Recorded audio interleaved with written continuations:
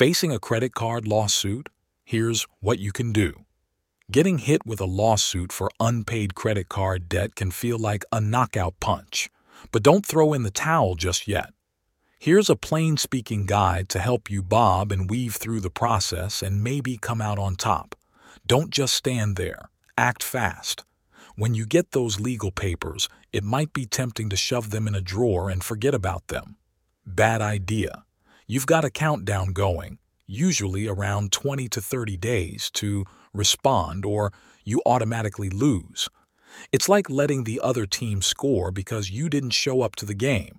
Know what you're up against. Read the lawsuit papers like you're looking for hidden treasure. This is where you find out exactly how much they say you owe and why they think they've got a case against you. Sometimes they get it wrong, and that's something you can use. Get some backup. Hire an attorney. Think of a lawyer as your personal coach. They know all the moves and can give you the game plan. Sometimes just having a lawyer on your side makes the other guys more likely to settle.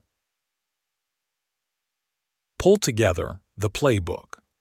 Dig up every piece of paper or email you have about the credit card debt. This is your playbook. Knowing what plays you've made can help you and your lawyer figure out your next move. What's your game plan? Sometimes the company suing you doesn't have their ducks in a row. Maybe they can't prove they own your debt, or they're way off on how much you owe. If they can't prove their case, you could win by default. Talk it out. Settle if you can. Think about settling like making a trade.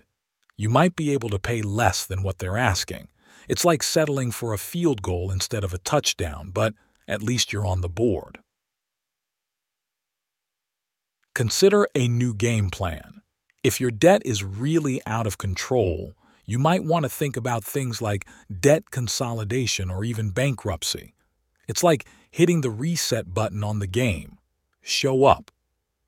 If you end up going to court, you got to show up.